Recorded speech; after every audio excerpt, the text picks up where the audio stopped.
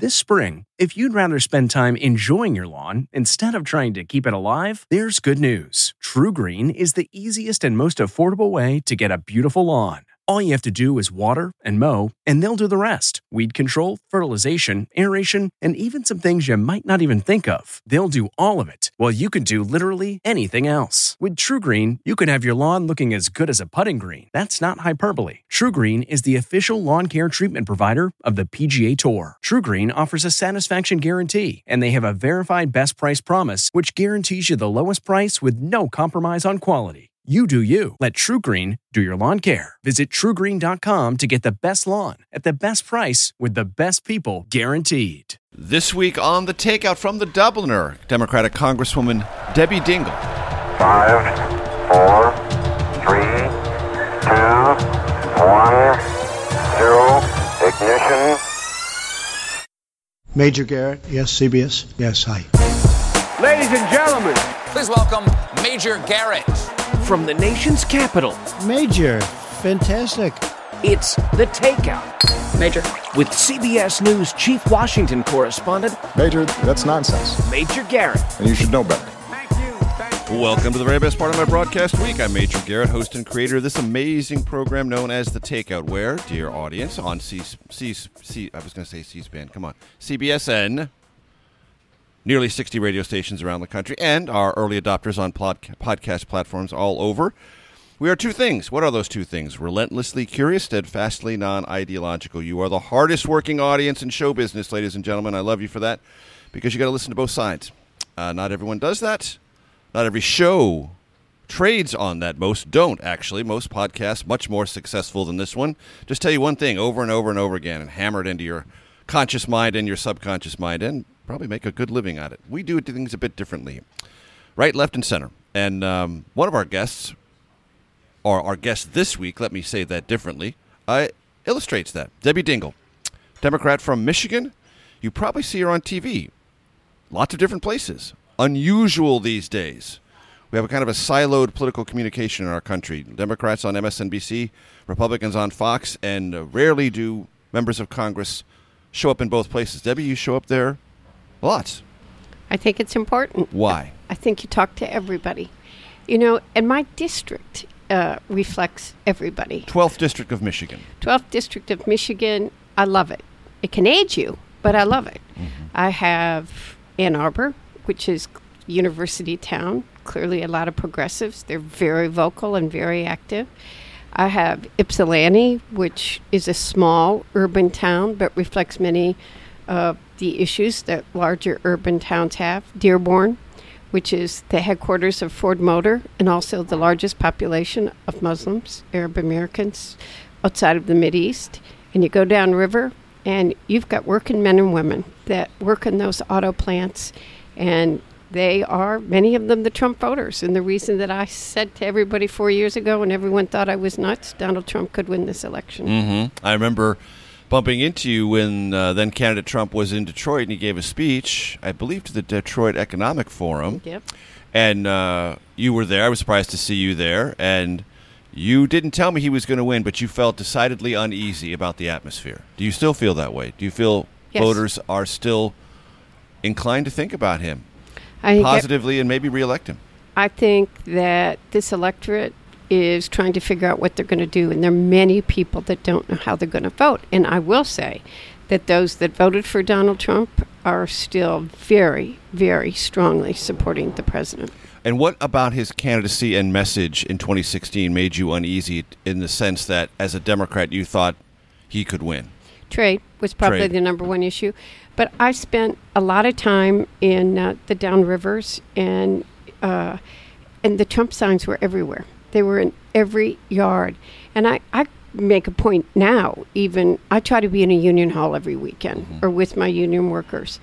And they didn't, we quite frankly as Democrats didn't do a good job 4 years ago talking about the issues that matter to them. Just straight bread and butter issues about their jobs, about how they're going to have job security. A lot of them are still afraid right now of that, whether they can afford to go to the doctor and how much their prescription drugs cost. And I have a lot of constituents that are worried about their pensions. They worked their lifetime.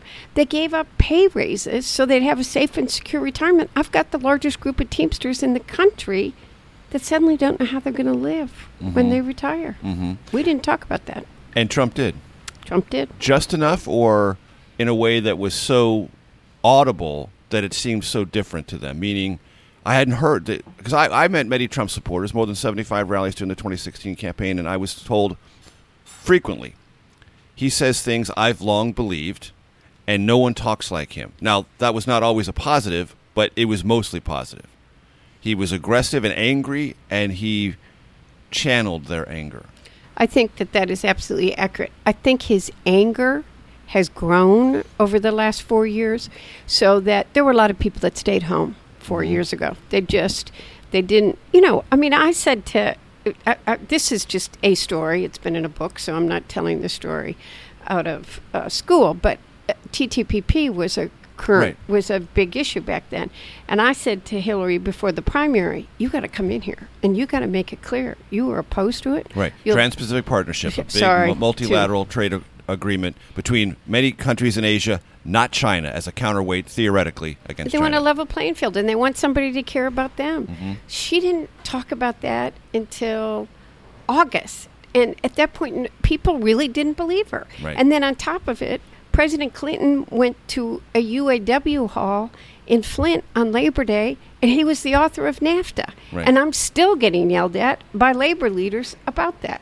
So we were just not smart in how we campaigned in states like Michigan last time. What are your thoughts about the current Democratic field? I am not endorsing anybody. You have a beautiful opportunity right here. Nope, I'm not going to, because I want to see how people react to all of them. First of all, most of them are close friends. I would imagine. And I have issues that I agree with them all on, and I have issues I don't. And what I care about is who can win.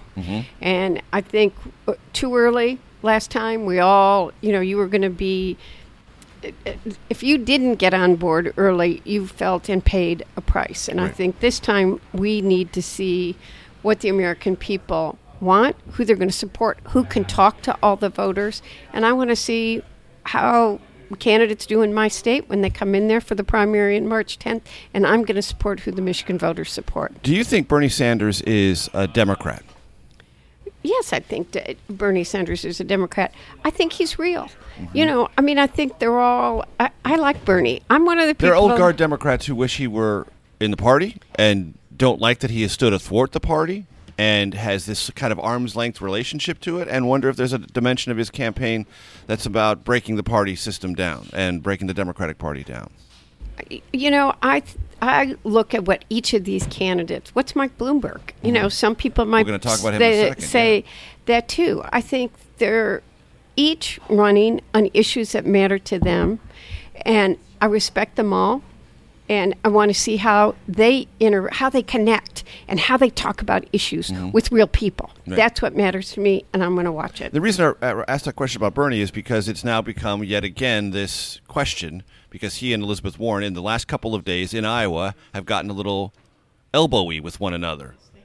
And part of the underlying sentiment from Warren supporters is, see, Bernie is not for the party. He's not for unity. He's for himself. And he'll say that she's an elitist when that's not a fair thing to say from the Warren's supporters' point of view. Now, we all knew that sharp elbow time would have to come. It would inevitably come. But it sort of goes to this underlying issue. How much of a Democrat, how much of a party person is Bernie? Well, as we look at this spat, I do think that Bernie's look, I have no candidate, so I'm just giving you an objective. I think last night we saw Bernie's campaign manager try to quiet it down. Senator Warren came back with a pretty strong statement. So, who are we pointing fingers at? Right. It's good to see this, because whoever wins, it's not good to see it, but you do got to be tough, because you're going up against the master. You got to be able to deliver a punch and take a punch. So I'm watching. Right. Has Mayor Pete surprised you? I have a great deal of respect for him. He has surprised me in how well he does, and I am concerned if this is his year. We have to get our base out, and our base is a very broad group of people. So I can't wait to see how he does in Michigan. That's one of the things I want to watch. I want to see how people do. I mean, one of the threshold questions for Mayor Pete is, can you translate this message, which plays very well with, let us just say, what the demographic data says, white, well-educated, progressive voters, can you translate that to the African-American community, other minority communities? Correct. That's the key question for him. That is correct. And it does appear that Vice President Biden, and I'll have you comment on this on the other side of the break, does have and retains a very strong base of support within not only the African-American community, but if polling data is accurate in Nevada, and I always put that if the polling data is accurate around every poll. Because I don't trust any polling. There you go. That's Debbie Dingell. I'm Major Gary. We're at the Dubliner. We'll be ordering breakfast here in a moment when Patrick comes back. Stay tuned for segment 2 in just a second.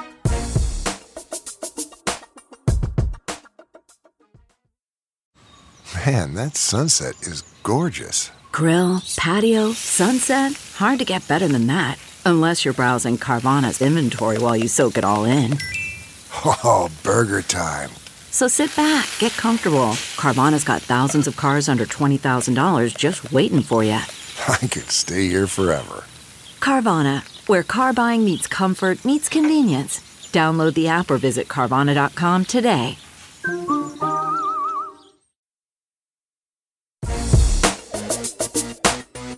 From CBS News, this is The Takeout with Major Garrett. Welcome back. We're at the Dubliner. Debbie Dingell, Congresswoman, 12th District of Michigan, is our special guest.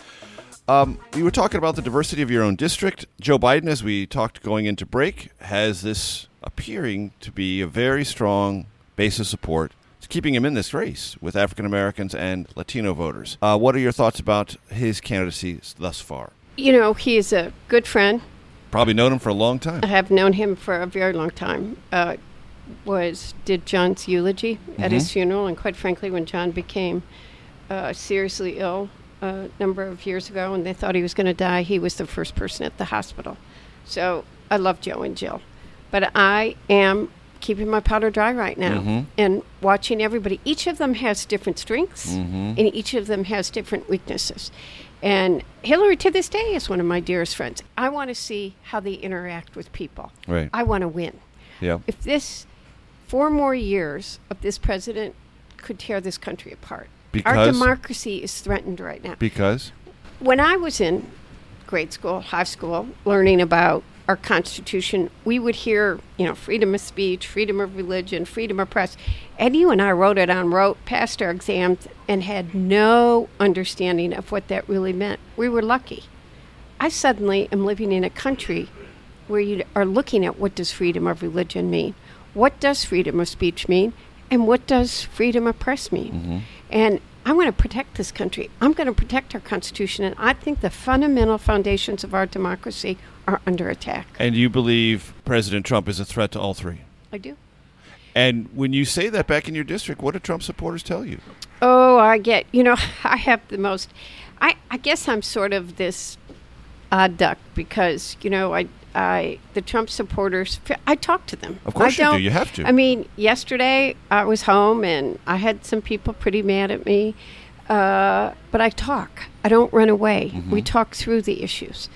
I think that I've asked everybody to take a deep breath after the president had some words in Michigan. We'll talk about that in a second. We will. And I just try to say, hey, you and I agree on a lot of common things. Yesterday's discussion was how well the economy was doing. But there's an article, it was a horrific article, quite frankly, in the Metro Times about a site, Facebook site in Michigan that had way too many followers from a Republican candidate for governor in Michigan next time, with unbelievable. It started out as a anti-Governor Whitmer site, but turned into an anti-woman site. The words that are used are not even repeatable, but then became about violence and vitriolicness and raping. Right. So it went from disagreements in politics to misogyny to violence to rape culture language. And they were I said to them, we have to stand up to it. It's not who you are. You have to be bothered by this. And we all have to stand up to this fear and hatred that is dividing this country. And when I do it, I get hatred back, but I'm not walking away from it because I think it's the heart and soul of America we're fighting for. So you mentioned the president's words about your departed husband, John Dingell. We're coming up about on the year anniversary of his passing.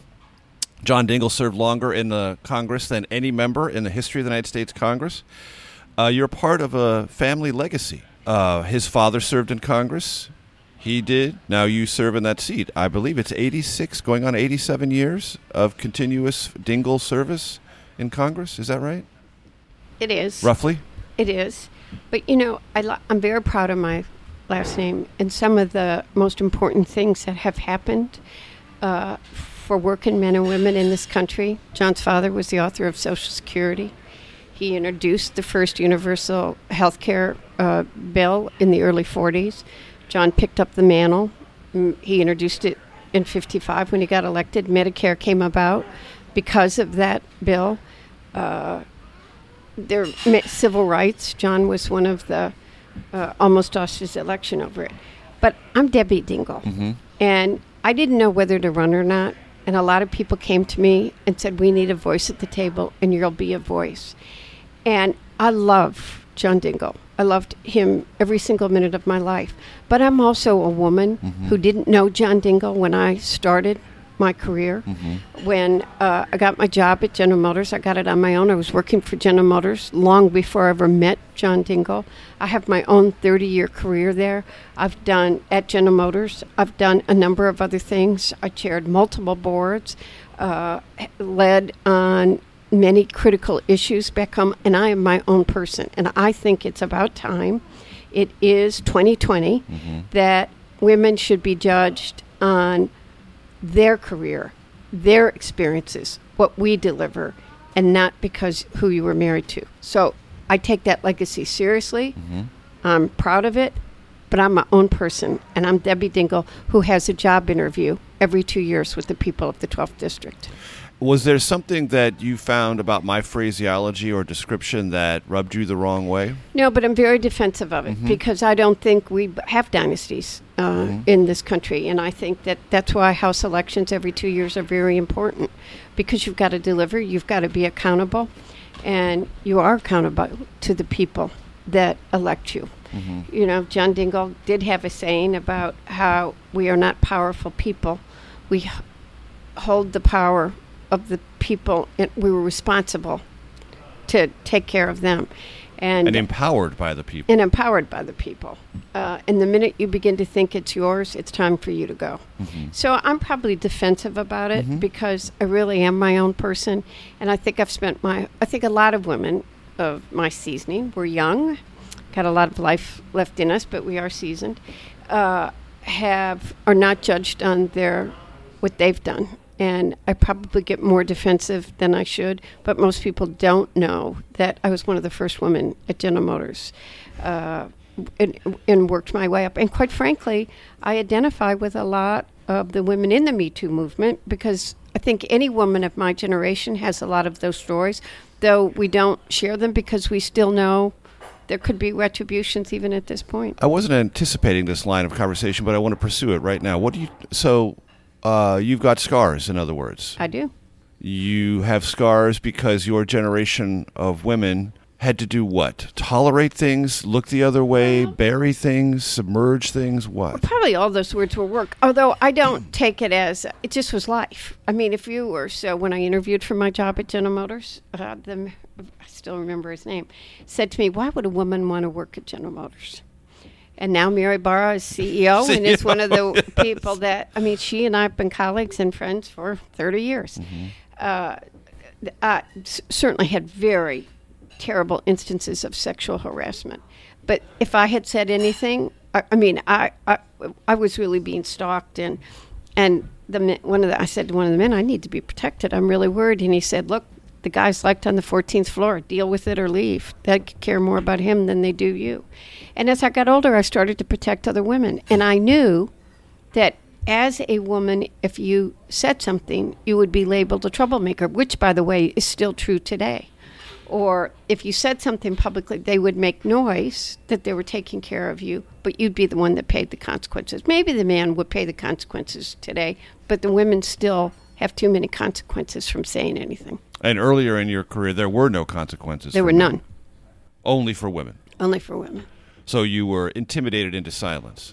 I mean, nobody intimidates me. I'm not stupid, and I know how to use common sense, and you just used common sense. Mm-hmm. But in the process, lost a bit of yourself. Well, I try very hard not to lose any sense of myself. So I think I know exactly what I went through. It made me stronger and tougher. It's made my women friends really matter to me. We have each other's back. We support each other. But I've had great men mentors too. So life hits you with different things, and you can either let them wound you, hurt you, discourage you, or you learn from them and keep moving. Mm-hmm. Does this feel like a transformative moment on this whole conversation to you as you watch it, as you observe the dialogue and the way it plays out? I think it's transformative in that we are now publicly talking about it, but I've been very clear for 2 years. When this first became public, I had a woman at a union hall talk about a rape in a factory floor and told me I couldn't tell anybody. The waitresses, the everyday working people, they can't say anything. They need those jobs still. That's the voice of Debbie Dingell, our special guest this week. We're at the Dubliner. Breakfast is on its way. Stay tuned for segment 3 in just a second.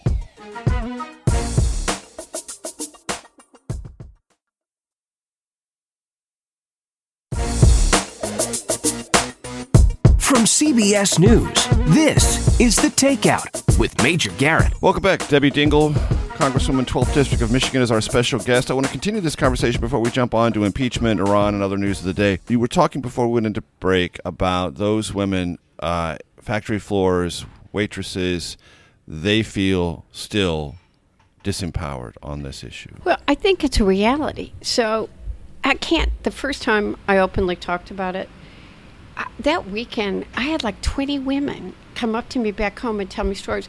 One was working for the state legislature and told me how her boss closed the door and told her to come in and stand on a table and do a dance. The waitresses who they need those jobs. They have to put up with it. There are so many women that need those jobs to support their family and their children. And saying anything, yeah, you'll be brave, but you'll pay consequences, and you need the next job. And we've got to figure out, that's why when women come to me, and a lot have come to me, I go to the person. And maybe I'm not supposed to do this, but I have, in the course of gone to that person and called them, I won't say it on the air, and tell them, you go near that woman again, you are going to deal with me, not her. And I try to help women that way. Now, I think HR departments are becoming more aware, and that's better. But that's for, someone in the larger corporation, not even, as your mother was at one time, right, an operator, or for those that are sole bread supporters at lower, many of them are living still below the poverty line. They need those jobs, and they don't have that freedom to say something. And is there anything federally that can be done to protect them? I talk to lawyers and people that are experts in this field all the time, and we continue to work on it. But here's a human reality, and people don't like to talk about this, but if you get labeled, how do you make sure you get the next job? Mm-hmm. Right. And how do you legislate that? Exactly. Very difficult. You mentioned a while ago, and I want to get back to it, the president's comments when he was in Michigan. This was the day of or the day after the impeachment vote. Day of impeachment. Almost at the very moment. She calls me up. It's the nicest thing that's ever happened. Thank you so much. John would be so thrilled. He's looking down. He'd be so thrilled. Thank you so much, sir. I said, that's okay. Don't worry about it. Maybe he's looking up. I don't know. I don't know. Maybe. But let's assume he's looking down. Talk to me about that. I'm going to say several things. The president called me, and I'm still grateful to this day, even after what he said, that he did call me. He was very comforting. And he did lower the flags, and I appreciated that. And we've seen him not do that for other people, so it meant a lot. And I meant it when I said it to him. It meant a lot. John Dingell was a World War II veteran. He served this country in many different ways, and he earned his burial at Arlington Cemetery fighting for this country. He did not. I made a decision Nancy called me to make sure I was okay and help Speaker Pelosi to get me to start. I mean, I was not focused. I had to make a lot of decisions, right. And she was the friend that I needed right then. He was not, even though he was the longest serving, he was not laid out in the rotunda. And by the way, that's a vote of the House and the Senate, because I didn't want to do something that wasn't offered to all other formal members. So we did what Ted Kennedy did, which was to drive by the Capitol. Right. So I was grateful for the president's kindness and his empathy at the time that John died. And I'm not going to take that back. And I think that it's a moment you could either be angry or say to people, okay, when does this stop? When do we all start taking a deep breath and worry about how we're treating each other and try to restore some civility and just think about how we're hurting each other and impacting each other? Did it hurt you? Yes, it did. And I'm still having a hard time. I miss him every day. And it's, you go through these. I miss him. And Christmas was hard, and he made it harder. Though the people that reached out and were so kind and supportive, and it also made you realize how many other people are hurting. When someone dies, you hear from everybody right away, and they go away. Yeah. And your hurt is still there, and people avoid you. And I really heard they don't know what to say. They don't know what to say. And I'm lucky. I work hard.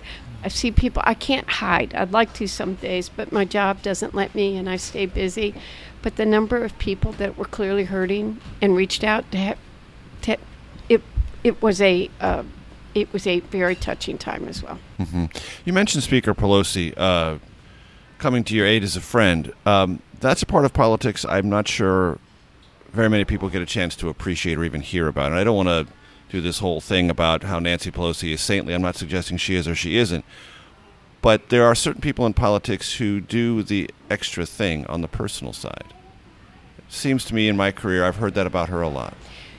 People, Nancy and I are Catholic girls, so we have that in common. There's a lot of history between the Pelosi family and the Dingell family. For me, it's been good. But, that week, when John went into hospice at the beginning of the week, I was not okay. And she was on the phone just being a friend and being comforting. He died faster than I thought that he was going to die. And I was upset. And she was exactly who she needed to be. Get a backbone. John wouldn't want you to be like this. You've got to start to make decisions. And she was exactly what I needed. She was. But that's who Nancy is. Yeah. She knows when you just need to have the friend, and she knows, okay, you got decisions to make them. And that's who she is. She's I guess, when you want to describe me, I'm a Catholic woman trained by the nuns. I think that describes Nancy in many ways, and people don't realize the complicated, strong person complicated's not the right word, but she does a very compassionate side, but a very tough side. And those nuns taught me to be tough, too. Steely. Mm-hmm. They were steely. No doubt. What's the attitude in your district about impeachment? Well, it depends where you go. Exactly. Last summer I did not come out for impeachment. Tom Steyer, about 40 ads, MoveOn.org was targeting me, and I knew how in your district. Oh yes, I'm telling you, to put the heat on you, right? And I did not to be a good Democrat and say impeach this president. And I knew exactly where I was, which was that this country's divided, and we got to be very careful. They got to understand the facts, and I did not want to divide this country further.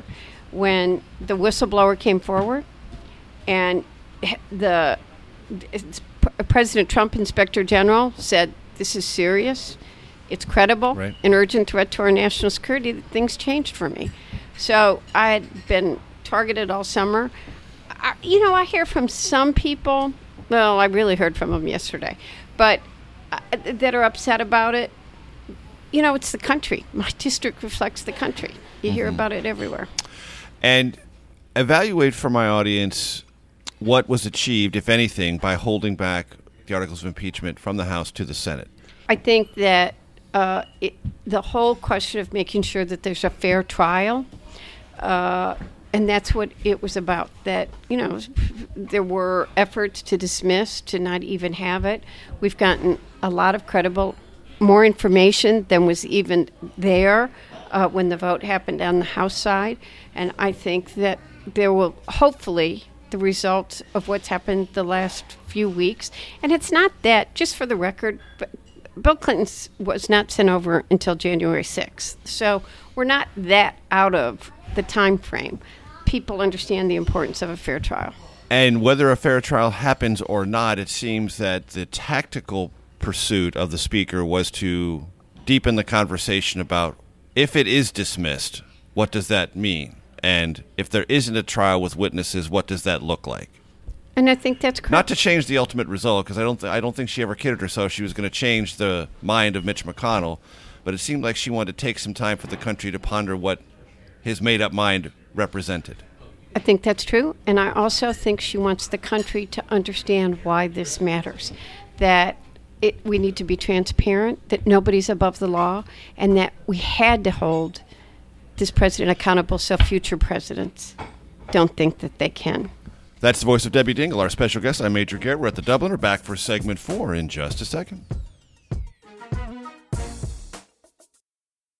CarMax is putting peace of mind back in car shopping by putting you in the driver's seat to find a ride that's right for you. Because at CarMax, we believe you shouldn't just settle for a car. You should love your car. That's why every car we sell is CarMax certified quality, so you can be sure with upfront pricing that's the same for every customer. So don't settle. Find love at first drive and start shopping now at CarMax.com. CarMax, the way car buying should be. From CBS News, this is The Takeout with Major Garrett. Welcome back. Debbie Dingell, Congresswoman, 12th District of Michigan, is our special guest. We mentioned this earlier, Debbie, and I want to go back to it because I don't want to leave it because I think it's more than a dynamic in the Democratic race for the nomination. It might be a significant dynamic. Mike Bloomberg. There's a couple things it seems to me are at stake with his approach. One, skipping the first 4 contests. If he were to do very well on Super Tuesday and by some strategic purpose claim the nomination, it seems to me that would fundamentally alter the entire calendar and idea of how you nominate someone to become a party presidential candidate and nominee. Secondly, it may be for this time the Democratic Party says, we need a New York billionaire to go up against a New York billionaire. It's not traditional. It's not the normal way. Evaluate what Mike Bloomberg is doing and what his role may or may not be. Well, that question brings out several sides of me. I bet. You will remember who the person was that challenged the primary system 8 years ago. And that was myself with Carl Levin. In Michigan, right? In Michigan. And by the way, the Republican Party joined me. The chair of the Republican Party was there with me. It turned into a political fiasco. I still think that New Hampshire and Iowa should not have a lock on going first. I feel it more now than I have ever felt. I think this is a time that we need to have more diverse states participating. I think that every state around the country should have the opportunity. Rotating it. And, primary and while I calendar? Correct. And while I swore, I guess it's almost 12 years now, that I would never touch it again, I am very much looking at touching it again. This issue. I think you've got, you see President Trump campaigning in the states that are going to make the difference, and he's already actively out there. He was in Ohio last week. He's in Wisconsin tonight. He was in Michigan the famous week.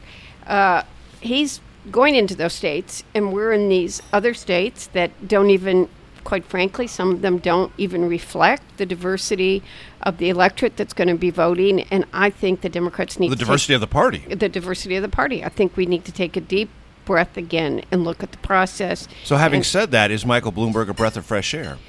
First of all, I like Mike the way that I like everybody else. He's a breath of fresh air for me because he's opening 8 offices in Michigan. Whether he wins or not, he's keeping the staff there. He's working for the party. He understands that we need to have an infrastructure that we don't have. The Republicans are better at it. They know how to do social media better than we do. And his investment isn't just about Mike Bloomberg. It's about the Democratic Party and about beating Donald Trump. So I don't know how he's going to do. I'm watching like everybody else.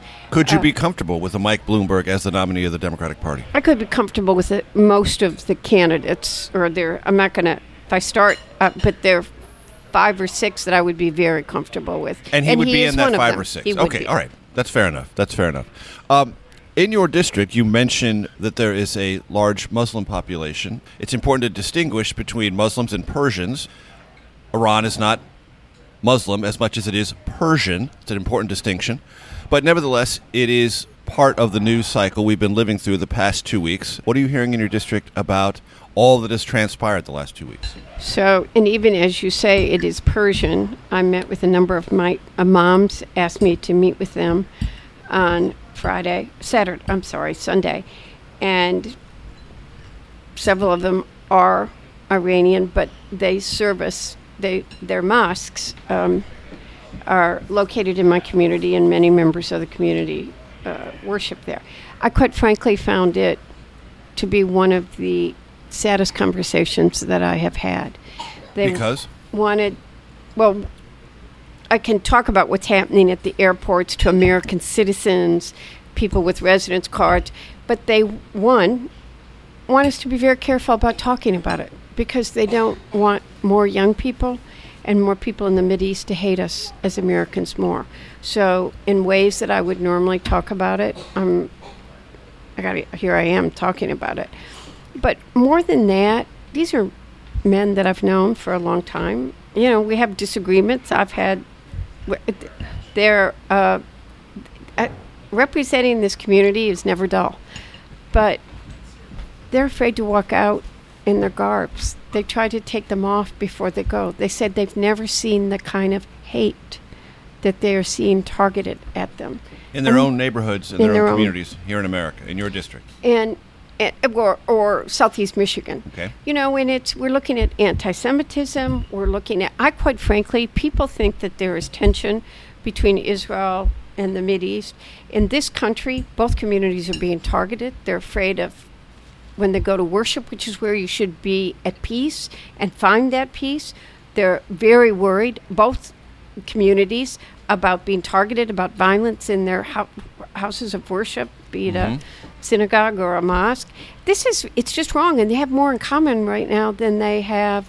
And I'm, by the way, meeting with rabbis as well, and this hate out there is something we all need to be aware of and should stand up to and should be fighting. To that point, did it predate President Trump, and if it did, is he bringing it to the surface? Is he making it frothy and more dangerous? Yes, I think he's brought it. Like what I remember 9/11, which was the worst of times in this country, truly the worst of times.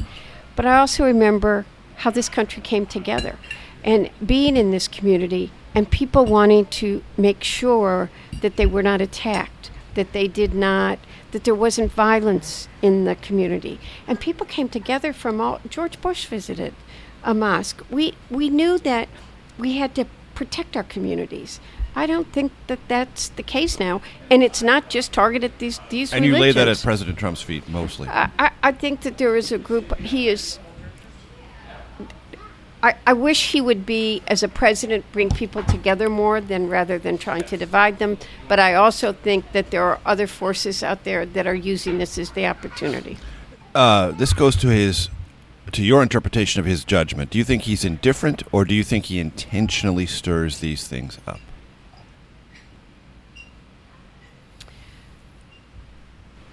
This is complicated because I am someone that does not like to attack anybody. I think that's part of what's happening right now. I mean, I'm not afraid to stand up. Nobody thinks of me as a shy or retiring person. But I think there are people in his world that are deliberately stirring this up and pitting people against each other. And this pitting of people against each other. And by the way, there are people that are just using what's happening out there to stir this kind of hate. And there are enough of us that believe that you can disagree agreeably, that you need to respect each other, that you need to be civil, that we need to stand up to the hatred that we are witnessing in too many communities. And if I hear your voice correctly, Congresswoman Dingell, you've never been more afraid about this than you are right now. I'm very afraid. Is that Never fair characterization? That is a very fair characterization. That's the voice of Debbie Dingell, our special guest. Many thanks, as always, to the Dubliner. Excellent kitchen sink omelet I just polished off, and we'll see you next week. For more from this week's conversation, download the Takeout Outtake Especial Tuesday morning, wherever you get your podcasts. The Takeout is produced by Arden Farid, Jamie Benson, Sarah Cook, and Ellie Watson. CBSN production by Eric Susanen and Grace Seegers. Follow us on Facebook, Twitter, and Instagram at Takeout Podcast. That's at Takeout Podcast. And for more, visit takeoutpodcast.com. The Takeout is a production of CBS News Radio. Bye. Bye-bye. If you like The Takeout, you can listen early and ad-free right now by joining Wondery Plus in the Wondery app or on Apple Podcasts. Prime members can listen ad-free on Amazon Music. Before you go, tell us about yourself by filling out a short survey at Wondery.com/survey. I'm CBS News correspondent Major Garrett, host of the podcast Agent of Betrayal, The Double Life of Robert Hanssen. During the Cold War, FBI agent Robert Hanssen traded classified secrets to the Kremlin in exchange for cash and jewels. In the podcast, you'll hear from Hanssen's closest friends, family members, victims, and colleagues for the most comprehensive telling of who Robert Hanssen really was. Binge the entire series now. Agent of Betrayal, The Double Life of Robert Hanssen is available on the Wondery app, Amazon Music, or wherever you get your podcasts.